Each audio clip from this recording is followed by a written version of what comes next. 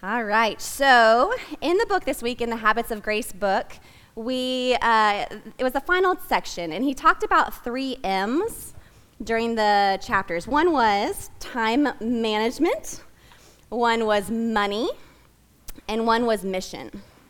And he basically talked about how the gospel changes everything about us. It changes how we spend our time, how we spend our money, how we spend our whole lives. It changes everything about us because Jesus is worthy of our worship. He's worthy of everything. But we're going to focus in on one of the topics today, which is evangelism or missions. And it's one that usually we can be a little bit nervous about, but we could all grow in as well. So just to wake us up, I want to hear from you guys again. When I say evangelism, what comes to mind? Do you get nervous? Do you think of street preachers? Do you think of tracts? Do you think of being excited to share the news? What is it? What do you think of? Yeah. Conversations. Good.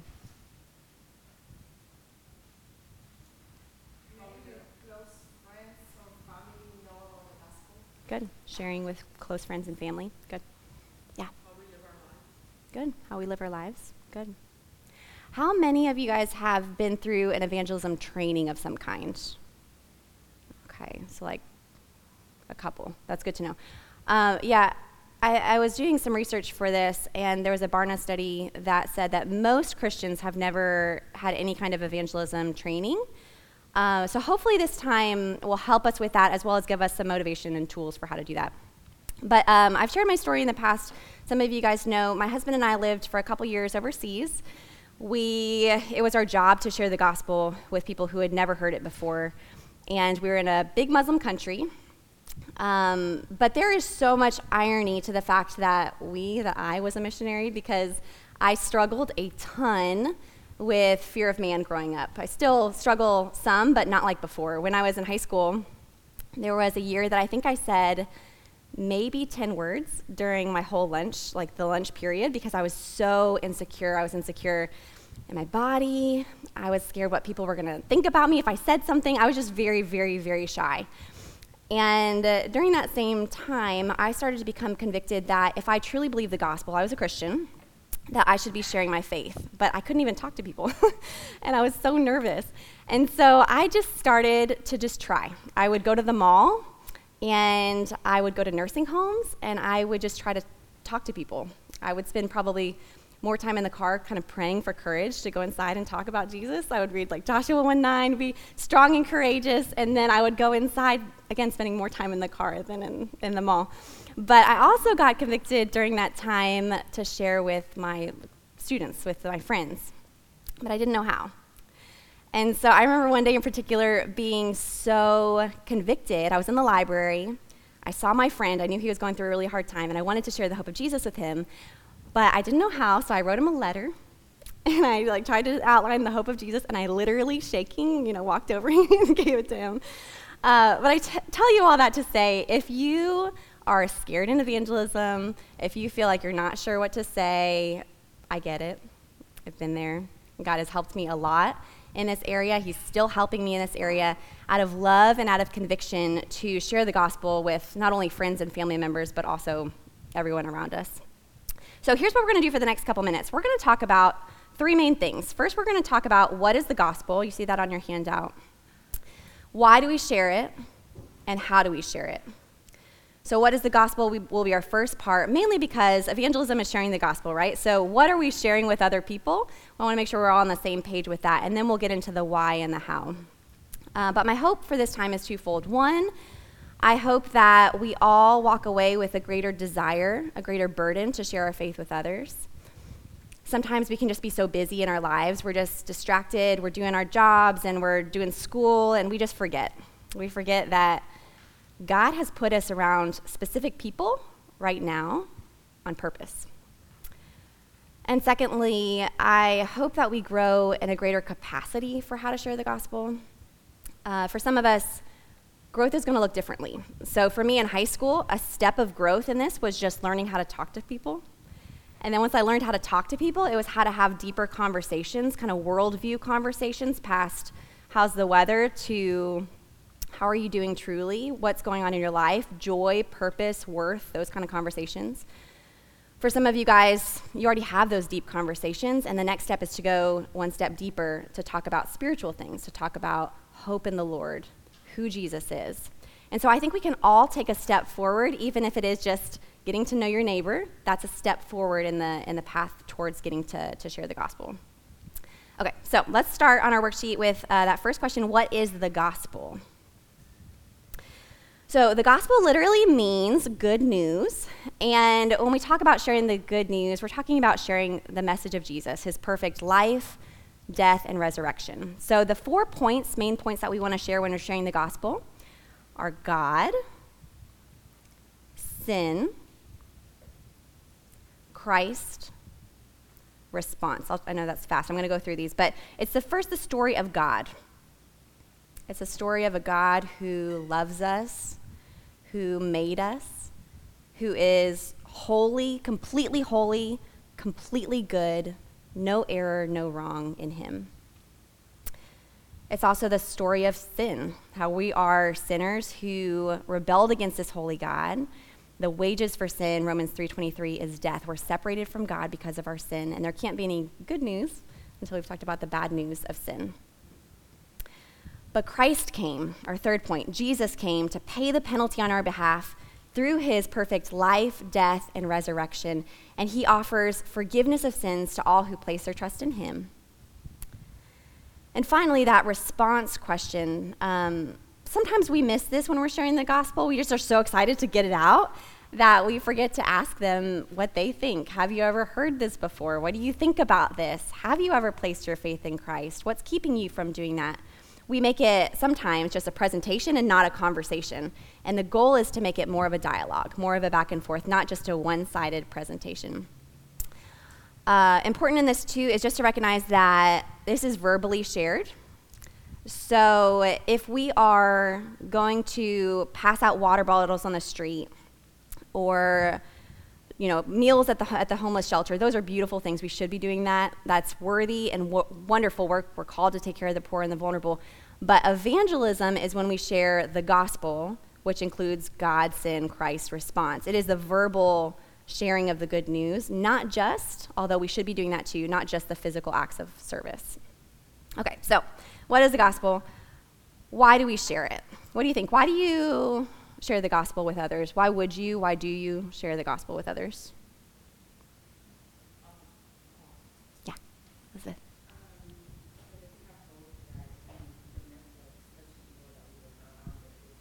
Good. Mm-hmm. To share hope. Yeah, Lulu. Yeah. Absolutely. I would say out of obedience. Out of obedience. The Lord has commanded us to do that. Something that I always think about is, I think, Matthew 24, that the Lord says the end will come once the gospel has reached the end of the earth. So it's almost like also thinking about we are beckoning his return. Absolutely. In obedience to the gospel. Absolutely. Obedience and love for others, their care for their souls. Good. Those are the points that we're going to talk about. So if you have your Bibles, turn with me to Matthew 28, 18 through 20.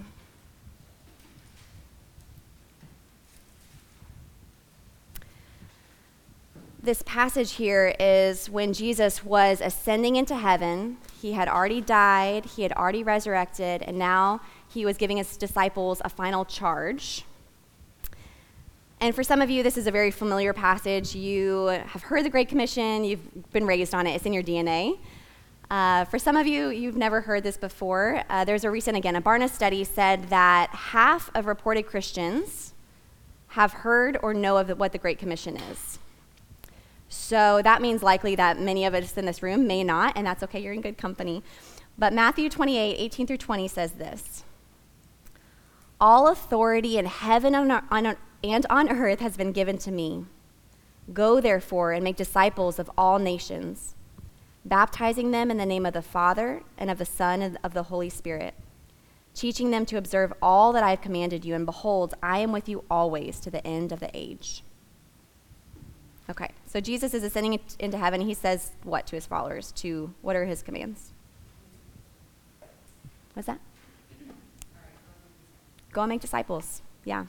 He calls them to go, and he calls us to go outside of our comfort zones, outside of our homes, sometimes even outside of our countries, to go and to share the gospel with those who haven't heard it. And not only to share the gospel, but to make disciples, which includes evangelism and discipleship.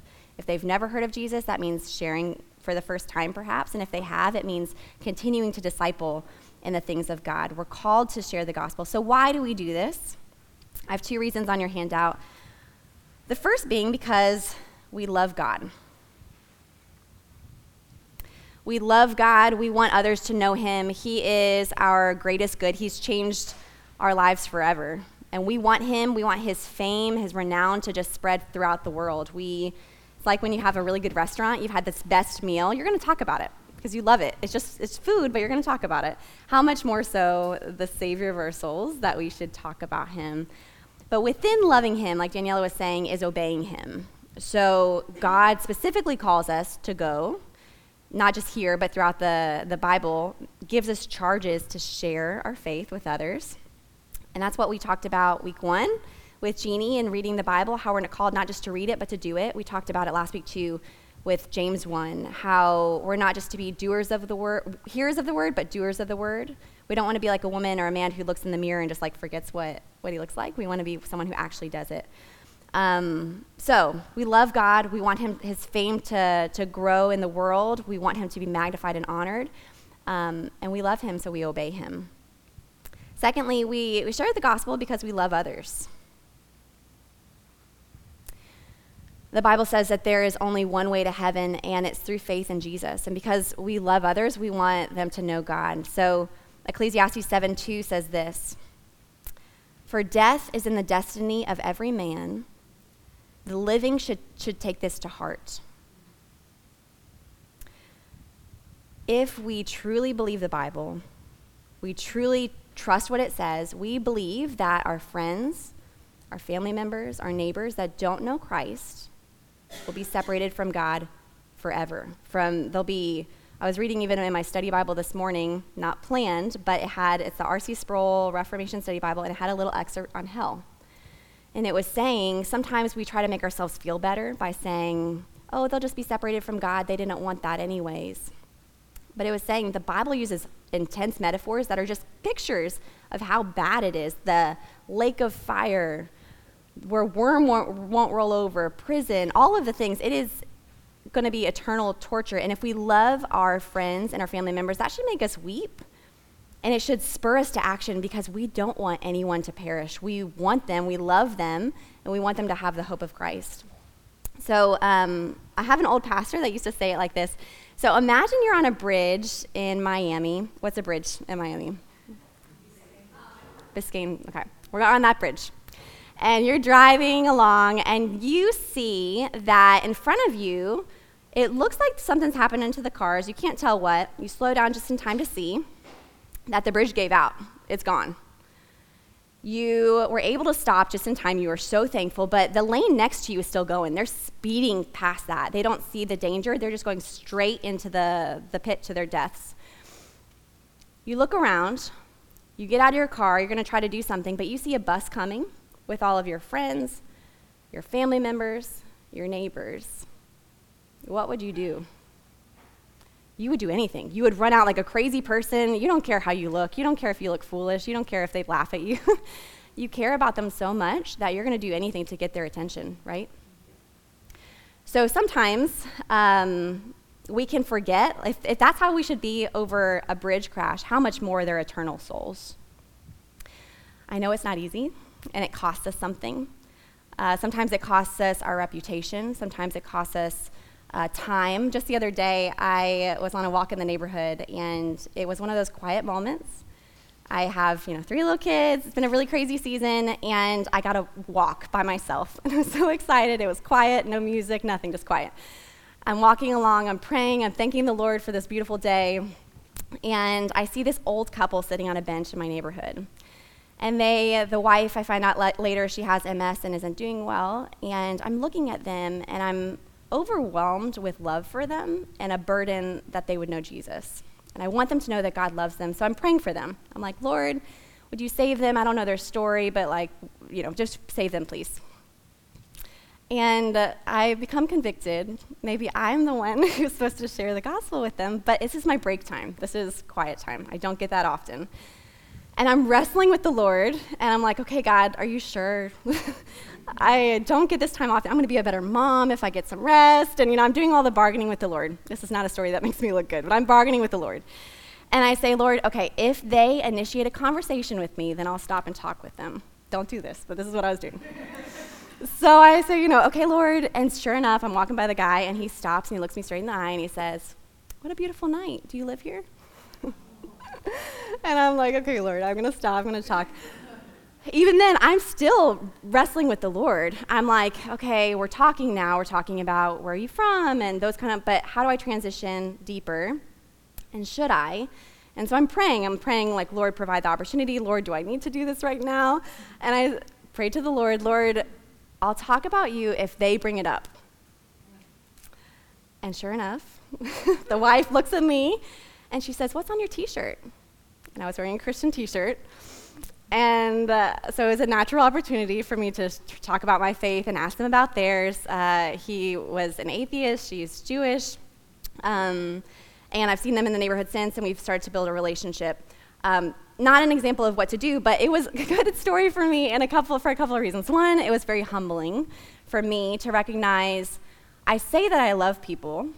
Am I willing to sacrifice for them, even if it's just a little quiet? Even if it's a little bit of my energy or my time, even if it's more. But secondly, it was a good reminder to me that the Lord hears our prayers. He cares. I was praying throughout the whole time for opportunities and boldness, and he provided both very, very tangibly. And so we should be praying too. Paul in the New Testament, he prayed for opportunities, boldness to share the gospel. And so if he needed that prayer, we do too. I have a little sub-point on here. So we share the gospel because we love God and because we love others. But just as a sub-point to that, it's an expression of an authentic faith. So my faith is such a big part of my life. If you really get to know me, you're going to know that I'm a Christian. It's just the biggest part of my life. But sometimes we can hide that, right? We think it's kind of shameful. We're afraid to talk about the deep things of God, and so we push that aside. We'll talk about anything else but God. But I've heard it said like this. I heard this story the other day. I thought it was helpful. But imagine that you're at the beach, some beach, Miami Beach, and you're on a kayak. So you're on this kayak, you're going miles, you're just having the best time. You're miles from the shore, haven't seen a boat in hours, and suddenly something happens with your kayak, flips over, and you start to swim. You're swimming, but you are miles away, and eventually you get tired. You're starting to inhale water. You have no more strength, and you're gasping for air. That's it. It's it. But just at the right time, a boat comes. And this boat comes by. This man sees you. He pulls you out of the water. His name is Tom. My kids are watching Tom and Jerry. So his name is Tom. And Tom comes, and he saves you. He says, are you okay? He brings you to the hospital to see, make sure you're okay. And he follows up the next day to check on you, how you're doing. He brings a card. He brings grapes. He's just taking care of you. He leaves just at the same time as a family member walks in, your sister. And, she asks, who was that? And you say, nobody. Just someone I met once. And she pushes you, and she says, no, who was that? That's more than just like a stranger. And you say, he gave me grapes once. Technically true, right? Technically, you met him once. Technically, he gave you grapes. But how disingenuous is that? It's dishonoring to him. He saved your life. It's also disrespectful to your sister that you don't trust her with actually the details of what went on. But we do that with Jesus all the time. We're like, oh yeah, he saved me, but we treat him as if he's someone who gave us grapes once, like as if he's nothing at all.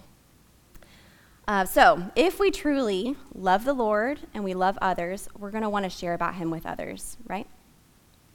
So how? Actually, before we get to how, let's talk for a quick second about some reasons why we don't evangelize, because I think we all sometimes know that we should, but we get caught up in some of the reasons why not. So what do you think? What keeps you from evangelism? Rejection. Fear of rejection or history of rejection? Fear. Fear of rejection, yeah. I think not knowing how to answer some apologetic Mm. Like that. Yeah. Like my dad, I was sharing the gospel with my dad, and then he said, well, how can a loving God send people to hell? And I did the best I could to respond, but Yeah. I think sometimes I get scared that like once they see me not having the answer, they're going to question my, I don't know, real, like, oh, this girl's not legit, or she doesn't Yeah. know what she's talking about, and then just kind of dismiss Yeah. everything that you say.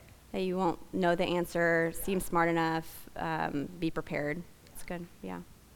Fear of man. Fear of man. If they see me before I was a Christian, they even like sometimes when we do bad things, and to be like hypocritical. Yeah. You need to say this and then call me out. Yeah. Yeah. Who are you to tell me? Yeah. That's good. Yeah, I've had all of those. Let's talk through just a couple of them quickly before we go into how we can share the gospel. But I think a huge one for us is fear. It's fear of rejection. It's fear we're not going to know what to say. It's even fear of man within that. And that's something that, as I shared at the beginning, I 100% have struggled with. A couple of things that have helped me and that do help me. One is just to remember my life isn't my own anymore. It's the Lord's. I live for him. It doesn't matter if other people judge me or if they laugh at me. I'm approved and accepted in Christ, and I have what I need. But even within that, it helps me to remember that God uses the things that are weak to shame the strong. So thinking through the Old Testament, he used Moses, who had a stuttering problem. He used Paul, who in the letters it said, oh, you're so strong when you're away from us, but weak in person. So he was somehow either not, a good communicator or not charismatic, whatever it was, but he was not the best, most ideal person that you would imagine for evangelism. But God used them, and God uses the things that are weak to shame the strong. He doesn't need us to have the perfect presentation to use us. He's the one that actually saves. Sometimes, too, we can feel like it's intrusive. Like we don't want to make people feel uncomfortable. I know I can. And that's a good desire that I don't want you to feel uncomfortable. That's not why I'm sharing the gospel. But when we do that, we are prioritizing their temporary discomfort for eternal pain. We're just swapping those out, and we're forgetting the eternal perspective. Maybe we're not sure about the exclusivity of the gospel. We're not really sure. Is there just one way? Is there multiple ways? Why would I share with you if you do you and I do me? And so if that's something that you have wrestled with, it would be great to talk with someone from the church. Like, what does it mean? In John 14:6, when Jesus says he's the way, the truth, and the life, that no one comes to the Father except through him, what does that mean? That'd be a great thing to talk through. Again, in a Barna study that I had read, it said that 50% of reported millennial Christians believe if you share your gospel with the intent of converting, I share my gospel with you, the gospel with you so that you believe, that that's wrong. And so that goes back to, again, exclusivity of the gospel. Is the gospel the only way? That goes back to fear of man. That goes back to a lot of things. But so if you feel that, you're not alone, and that would be a great thing to talk to someone about. Sometimes we're just too busy or self-absorbed, right? We're in our jobs. We're in our workplaces. We're with our kids. We're just so stressed with the moment. We're so distracted and self-absorbed that we forget that God really has put us around people in a hurting world that need the hope of Christ, and we forget. We get distracted. Sometimes we know it's going to cost us. We know it might cost us relationally. They may make fun of us. It might be hard on our family dynamics, and we're concerned about that. We need to have wisdom and tact for sure, but I love looking at the Puritans for this because they knew that being a Christian is costly. So Richard Baxter, who was in prison for his faith, he was persecuted for his faith, he said it like this. This is convicting for me. He said, "It is an inhumane cruelty to let souls go to hell for fear that we might have slightly harder lives." He says, "I might do much to prevent their misery if I would just displease my flesh." He knew it would cost him, maybe promotions or jobs, or he'd have to go to prison.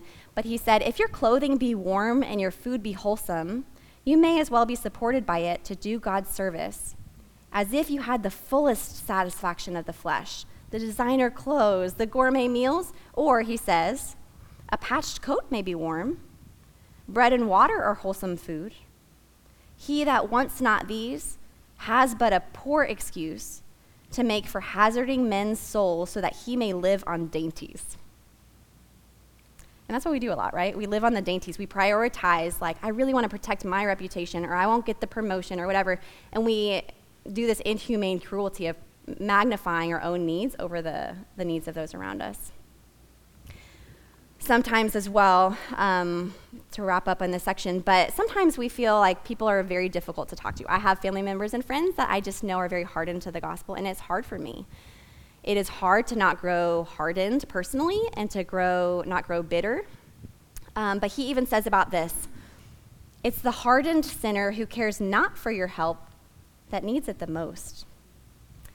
He that has not so much as to feel that he is dead inside, nor so much light as to see his danger, nor so much sense as to pity himself, that is the man that is most to be pitied.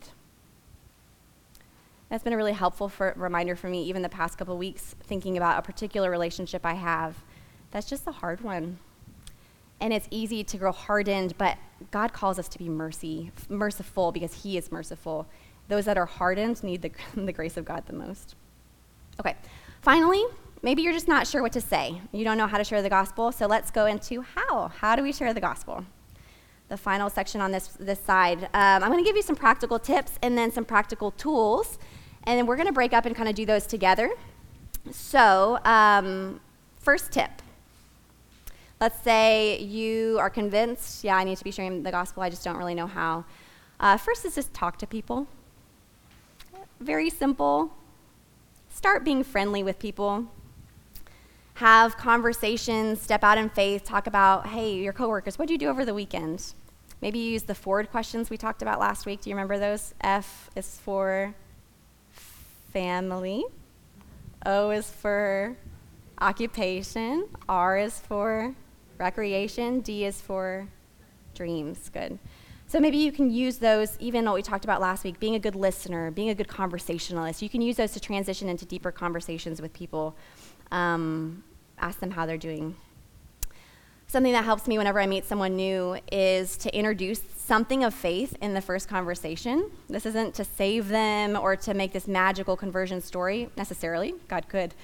But more to help me in the future. So if I feel like I'm hiding my faith, it becomes way harder later to introduce the topic into the conversation. But if I, from the beginning, they say, how was your weekend? And I say, it was great. I took the kids to the pool, I went to church, I did this, I did that. But I've introduced the idea in the conversation. It helps me so much to just know this is part of our friendship. This is just something that I talk about. It's my life, it's your life. We talk about this. Okay, next point. Get to know people who are unlike you. Sometimes we can be in our own little Christian bubbles and we just don't know anyone that's not a believer. And so if that's you, get to know people that are unlike you. Get to know your neighbors. Get to know, maybe join a sports soccer league with someone from church. Have a hospitality night with your coworkers and friends from church. Just get to know them. In time, they will have needs. Be a good friend. Pray for them. Take them a meal. Get to know them. Next point is find bridges to the gospel. I'm sorry? Bridges. So there are a lot of themes that we talk about every day, from love, joy, purpose, that we can use substantive, worldview conversations that we can use as this bridge into gospel conversation. So Paul in Acts 17 is a good example of this. He's in this new city, and he sees that they have a bunch of gods, and they have this altar, and it says, to the unknown God. Paul could have come in there and said, I got a message for you, repent and believe, this is it, this is the truth. But he used something that they understood. He used that altar to the unknown God to say, hey, I see you have this. You don't know who this God is. I do. And he shared about, through a means that they understood, he shared the gospel. Some people liked it, some people didn't, but he found bridges to the gospel. What could this look like in our lives? The last plane ride that I was on, it was one of those nightmare plane rides where everything went wrong. So, it was late, and then it broke, and then it came, but then that one broke, and it was one of those, are we going to get home? I don't know. But finally, the plane comes. But while we're waiting, we're sitting in this lobby, And naturally, I am one of the most introverted people will ever meet. I get my energy by myself, and it is conviction and love that I talk to people that I don't know. But I'm sitting there. It's been long enough that I'm like, okay, Lord, I'm going to start a conversation. So I talk to this guy and this girl that are sitting next to me, and we're just talking, where are you going, where are you coming from, that kind of thing. Can you believe this plane? Plane finally comes, we get on the plane. Amazingly, the guy sits right here, the girl sits right here. Not Southwest, not like you choose your own seats. We were all assigned to the same row. And I was like, okay, Lord, I see you. But still, I'm like, I'm not the most naturally extroverted person. I would love to just listen to my audiobook and go to sleep. So I'm praying and asking the Lord to help. And so we're talking about things, life. I'm trying to go from past the surface level conversation to a worldview conversation to a spiritual conversation. So I'm asking forward questions. What do you do? Do you like your job? And the guy starts talking about his job, how he worked so hard, mid-20s, he sacrificed so much to get where he is, and now he hates it. And he's so unhappy, and he doesn't know why he spent so much time, energy, money to get where he's at, his boss, and he starts complaining. And so I see, okay, there's a pain point here, and I'm able to transition, not perfectly, but transition into deeper things to say, yeah, I've had a job like that too before where I sold my soul for it. I sacrificed family, time. It was super, super unhealthy. And, I think I learned that work is good. I think God made work good. But sometimes we can make it this ultimate good. We expect it to satisfy us, all of us. And whenever we do that, it crushes us. And we're so disappointed. And it's just not meant to do that. And then I've introduced God into the conversation, and I'm able to transition into this tool that we're going to do later called the 3 circles. Which we'll go through in a second. But again, I'm looking for a bridge. I'm looking for a conversation about joy or purpose or work to say, the Bible has something to say about that. How can I naturally, you're trying not to be awkward, but just naturally share as you would with anyone else about things that matter to you. Was I perfectly eloquent? No. Were they immediately saved? No. Was I nervous? Yes. But I was trying to be faithful, and that's our job. God saves. We are called to just be faithful and to try to pursue the conversations, but the Lord is the one who saves. As it turns out, the guy was a Buddhist turned Catholic, and the girl was Catholic, like fresh to the States. And as we were talking, we didn't just talk about spiritual things. She started to open up about her life. She had just been cheated on by her husband. She was going through a divorce. She was just really having a hard time. We exchanged contact information, and it's one of those things that you can, when you are earning trust, you're going from surface to worldview, you're showing that you care, and you're trying to bridge into spiritual conversations, caring for them, making it a conversation, not just a one-sided presentation. Okay, we'll talk about the 3 circles in a second, but the next point on our practical tips, live in a way that honors God. So Ripley, this goes into what you were saying too about people are watching how we live, right? They see us. If we're living just like them, they're going to see that too. And so we want to live in a way not perfect. God doesn't demand perfection from us, but He's covered us by the blood of Christ. But we are called to live in ways that honor Him. So just the other day, I was at Publix and I was in the sub line, and it was taking forever. And it was so long, in fact, that I was like, okay, I had the kids with me. They're losing it. And I'm like, okay, kids, I think we're going to go. We waited out. Finally, we're at the front. And the girl behind the counter looks at me and she says, "Are you a Christian?" And I'm like, "Yes." And she says, no, your sweater. I had the Sheridan Hills Christian School on my sweater. And I'm like, Lord, thank you that I didn't lose my temper, because I almost did many times. But strangers are watching how we live. Evidently, if you wear a Christian shirt, they're always watching what you're doing. Family members are watching what you're doing. So not to provoke fear, but rather just to be faithful, that we're called to live in ways that honor Christ. Finally, spend time praying for the lost. Again, God provides the opportunities. He's the one that saves. And so we should be praying for them. We should be praying for opportunities, for boldness, praying for them, for their souls, that God would open their eyes. And as we are praying, often we see more opportunities too. So, like I said, we were overseas for a couple years, and 1 year in Thailand, we had an evangelism training. And so we learned how to share the gospel. The guy said, okay, tonight you're going to all go out to dinner. I want you guys to go and share the gospel while you're out. And so we did. We prayed. We went out. I found some girls, shared with them. Ronald found, I think he was a drug dealer. It was very sketchy, but he found a guy. And we made it. We survived. But he shared the gospel with them.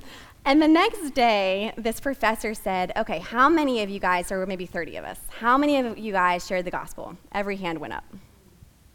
He said, how many of you would have shared the gospel if we hadn't prayed, been looking for opportunities, had that in our minds? Every hand went down.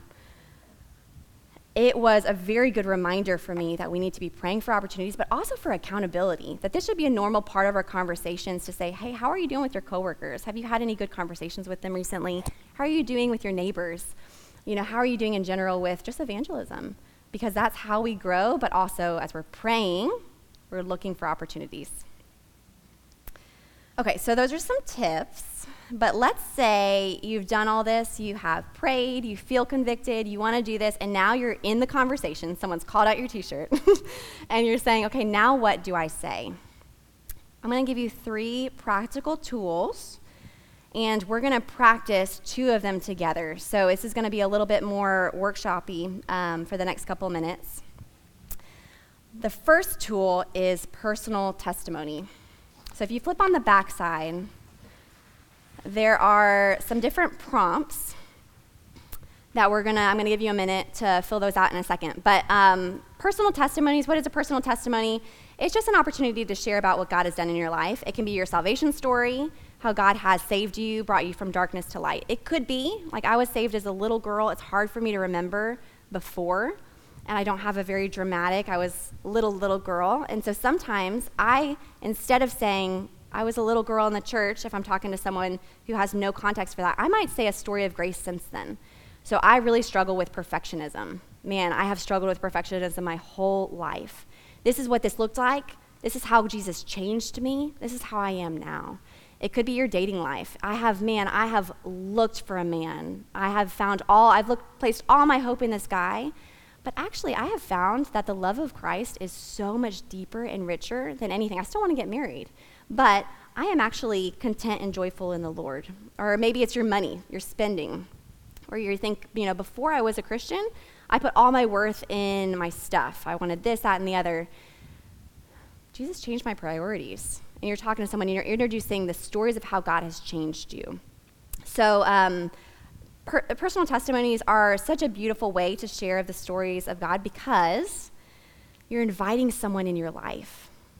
It's not this distant God out there. It's intimate. I'm opening up my story to you. I'm sharing my life, and you're also inviting them into your worldview for a second. It's the beauty of storytelling. Whenever you tell a story, you kind of suspend your old beliefs for a second, and you're with them in the story. So you're inviting them to view things from your lens for a second in your worldview. Okay, so I'm going to give you a minute or 2 now on this worksheet to think through before, during, and after. And then we're going to split up into groups, and we're going to practice. I'm going to have 2 people in each group, whoever you want, share. But I'm going to time you. So sometimes when we're sharing the gospel, we can just get or when we're sharing our stories, we can kind of get overwhelmed. Like we lose our train of thought. And so we've been talking for 10 minutes about someone we met in 10th grade that has no relevance to the story. So I'm going to give you 3 minutes in your groups to share your testimony. Okay? So I'm giving you the warning, but for now, I'm going to give you a minute to fill this out on your worksheet. Right, what was your life like before Christ? How did you come to know Christ? How was your life like since you were saved? Okay, so point being, again, testimonies, you can weave those in and out of conversations. They're intimate, they're inviting, they're testimonies of God's grace in your life, salvation story, or something that God has done in your life. And it can be a beautiful way to do that. If you have never fully written out your testimony, that is a great exercise and really helpful even to practice with someone else. fully. Say, hey, how does this sound? And you just get used to having your narrative, so you're not like, oh no, what do I say next? It's just your story and how God has saved you, so you can feel more comfortable with that. Let's talk through the second point on that page, which is Bible storying. This kind of goes along with that. We're not actually going to practice Bible storying together. You can stay in your groups as long as you can see me. But Bible storying is similar to personal testimonies in that it's using stories to introduce themes of the Bible, themes of the gospel into conversation. And I love using Bible storying in conversations because it's much more disarming than if you had someone to say like, okay guys, let's open up the Bible now and like talk about, you might have someone that would never do that with you. But you could introduce a story to the Bible in conversation. So for example, everything is really expensive in Miami, right? Inflation, housing, that's like a normal conversation that we all have. Everything is so expensive. I read this story the other day about a man who was a farmer. And he had a really good crop year. He just had so much stuff. He had so much stuff, in fact, that it wouldn't even fit inside his barn. So he built another barn. And he said, I'm going to save all the stuff that I have. I'm just going to put it in that barn. I'm going to hoard it up. And in the story, God comes to him in the night and says, you fool, you saved all this for what? And if I'm sharing this story with someone in conversation, we're talking about how expensive things are, and you say, yeah, actually, I read this story the other day. You tell the story. It really reminds me that life is so much more than stuff. Sometimes I can get so distracted into thinking I need all the stuff, and when everything is so expensive, it just reminds me, my hope's not in that. And then you can use that to transition, depending on your engaging interests. If they're like, okay, cool, and they give you a face, you're like, all right, well, the word of God does not return void. You shared a Bible story with them, through your conversation. If they're like, actually, that's really interesting, you can go deeper in conversation about why you believe that and how your life has been changed because of your new priorities in Christ. Again, Bible stories and testimonies are just a really beautiful way and a natural way where you don't feel like you don't have to feel super awkward. To do this well, you need to know the Bible. Because you want to stick as closely to the Bible stories as possible. You don't want to make them up. You don't want to change the details. You want to know the Bible story to present it in a persuasive way naturally through conversation. So something that I've done in the past is identify a couple of stories. The woman at the well is a great one for someone who's experiencing just feeling really shameful or like they have done a lot of bad things and no one would love them. It's a story that I've gone through and I've memorized the details so that if I'm talking to someone and I see like, I would love to just share this story with you of how we've all done bad things. Jesus knows and he loves you. And that's an easy way to transition through a story without just saying, God loves you, but you're telling this story and you're weaving that into conversation. So maybe you could just identify a couple of stories that maybe are significant to you, memorize them, the details, and you could share them. But this last tool that we're going to go over together is called 3 circles. So on your worksheet, you see this picture here. And we're going to do something similar to what we just did with personal testimony, where I'm going to talk through this diagram. I'm going to give you a moment to practice on your own in that blank space. And then in your groups, I won't time you this time, but in your groups, you're going to do it together, and you're going to go through those discussion questions as well. Okay, so 3 circles. What is it? This is one of my favorite evangelism tools because it's relatable. It discusses suffering and problems and brokenness. And when you're talking to someone, if you're asking good questions, like we talked about last week, forward questions, you're getting deeper, you're going to find something that hurts in everybody. And so if you have built trust and you see that they're willing to go deeper, this is a very natural way to transition into the gospel. I've done this in the playground on dirt. I've done this at McDonald's. You can do it on a little napkin. This is what I was using on the airplane in my mind. I didn't actually draw it out. But I was walking through this in my mind. And so this has the same themes, the 4 points that we have here: God, sin, Christ, response. It's God, sin, Christ, and then response is what you're talking to them about. So let's talk through that. Okay. Imagine we're back on the plane talking to this guy. He's talking about his work problems. It doesn't satisfy. He doesn't get it. He thought that this was it, and it's not. He's just like not satisfied. His boss is bad. His deadlines are horrible. His coworkers are messy. And so I'm relating with him. I'm talking about the purpose, the worldview idea of work. And then, in this case, he was open, and we were having a good conversation. And I said, as a Christian, this is how I like to think about things, that God actually made the world good. So if you're drawing this, which you will in a second, you draw this first circle with a little heart inside to say, God is the God of all love. God that made the world good. There was no brokenness. There were no impossible deadlines or selfish bosses or difficult coworkers. Everything was perfect. It was good. What happened? And again, you're making a conversation. You say, do you know what happened? And if you didn't know, you say, well, the problem is that we didn't want to follow God. We wanted to do our own thing. So we rebelled against God. That's called sin. And when we did that, then you draw the second circle. When we did that, brokenness invaded the world. The Bible says the penalty for sin is death, and it just separates us. We are distancing ourselves from the source of love and goodness himself. And when that happens, everything breaks. Death was introduced into the world, selfishness, we're not satisfied. We have you can use it, again, you're relating to the person as much as you can with their story, but you're saying the world is broken. And we don't like that, do we? I don't like that, and so we try to escape it. So you draw these little squiggly lines. What are some ways that we can try to escape suffering? Alcohol, sex, isolation, Netflix, suicide. You try to get away. You don't like this pain. You try to get away, but the problem is it's like a bungee cord. It keeps pulling you right back into this circle. You can't escape it. But God loves us so much that he didn't want to leave us there. So he sent his son, Jesus, and then you draw this third circle. Jesus is fully God, fully man, and he came. Do you remember how we talked about the penalty or the pain? We deserve to die for our sins. Well, Jesus took that for us. He took on our punishment and he died.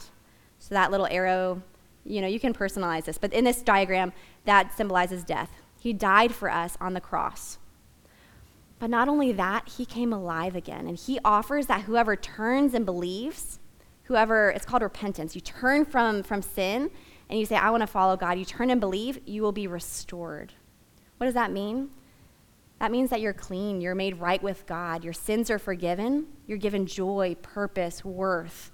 And one day God promises that he's going to come again, and he's going to fix everything. He's going to restore it all. All of the broken things are going to come untrue. It will be perfect for all who turn and believe. So this is a story of the three circles. You're doing God's perfect design. The problem of sin leads to brokenness. God didn't want to leave us there, so he sent his son Jesus. And whoever turns and believes will have new life in Christ. And you're making this full circle. And then you could ask, which circle would you say you're in? Would you be in the brokenness part, or are you in Christ? And again, when you're doing this, you're inviting them into your narrative, into your worldview. Sometimes people will say, I don't think about it that way, I think about it like this. And you say, that's interesting, tell me more, And you just make it a normal conversation. But sometimes, usually, people will engage with you in a story, and they'll say, I'm here. Say, how's that going for you? What's keeping you there? Do you want to be there? And that can lead to the conversation of, how do you want to respond to this? You have a choice, And so again, you're weaving this into conversation, either in your mind, working through God, sin, Christ response, or often, even in the dirt, you can draw three circles. Okay, any questions on that? Okay. If you have questions, I'm going to give you a couple minutes now to, on your own, draw the circles in that blank space. Pretend like, you talk to yourself. Pretend like you're talking to somebody. And then in our groups, we're going to do this together. But let's pretend, I'm going to give you a person to pretend like you're talking to, okay? You're going to be talking to Maria. Maria has been going through a difficult time. She has been dating this guy, and things just aren't going well, and she's really wondering, should she stay? Should she go? They're fighting all the time.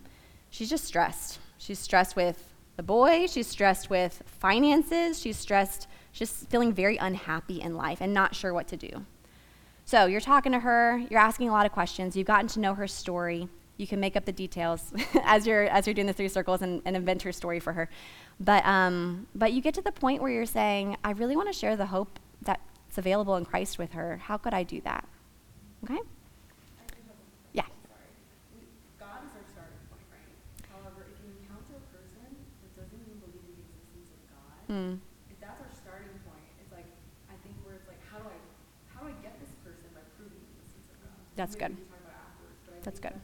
that's my number one fear. God is where we start. Yeah. But how do I prove it? Thank you for saying that. So often, that's a great point, because often, normally in conversations, I actually might start here because this is where we're at.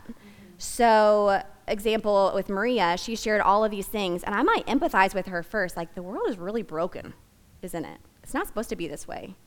And so you might start here and talk about, we all try to escape. The thing is that God actually, I believe that there's a God, and you're saying, I believe there's a God who made everything good, but sin brought us here.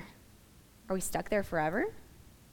Well, I believe that God sent his son Jesus. You put on you, it's your story, your worldview. If they don't believe that, then hopefully you can have a conversation about that. But yeah, that's a great point, because normally in conversation I will start here, just to empathize. Good question. All right, so what we're gonna do is, in the groups that you're in, you see there's 3 discussion questions here. One is share 3 circles together. 1, 2, as many as you that want to actually in your groups practice it. But pretend you're talking to Maria, that you're not talking to each other, but you're actually talking to a friend who's going through a hard time, and you're trying to share hope with her. I am actually going to pray to close us, so that way when you're done in your groups, you're going to share the 3 circles together, talk through some fears and hindrances in your evangelism, what keeps you from evangelism, and then just spend time praying. Pray for friends, family members, share the names of a couple of people that you have on your heart that you would like to share the gospel with. Just pray for them. Pray for one another in that. But let me go ahead and pray to close us.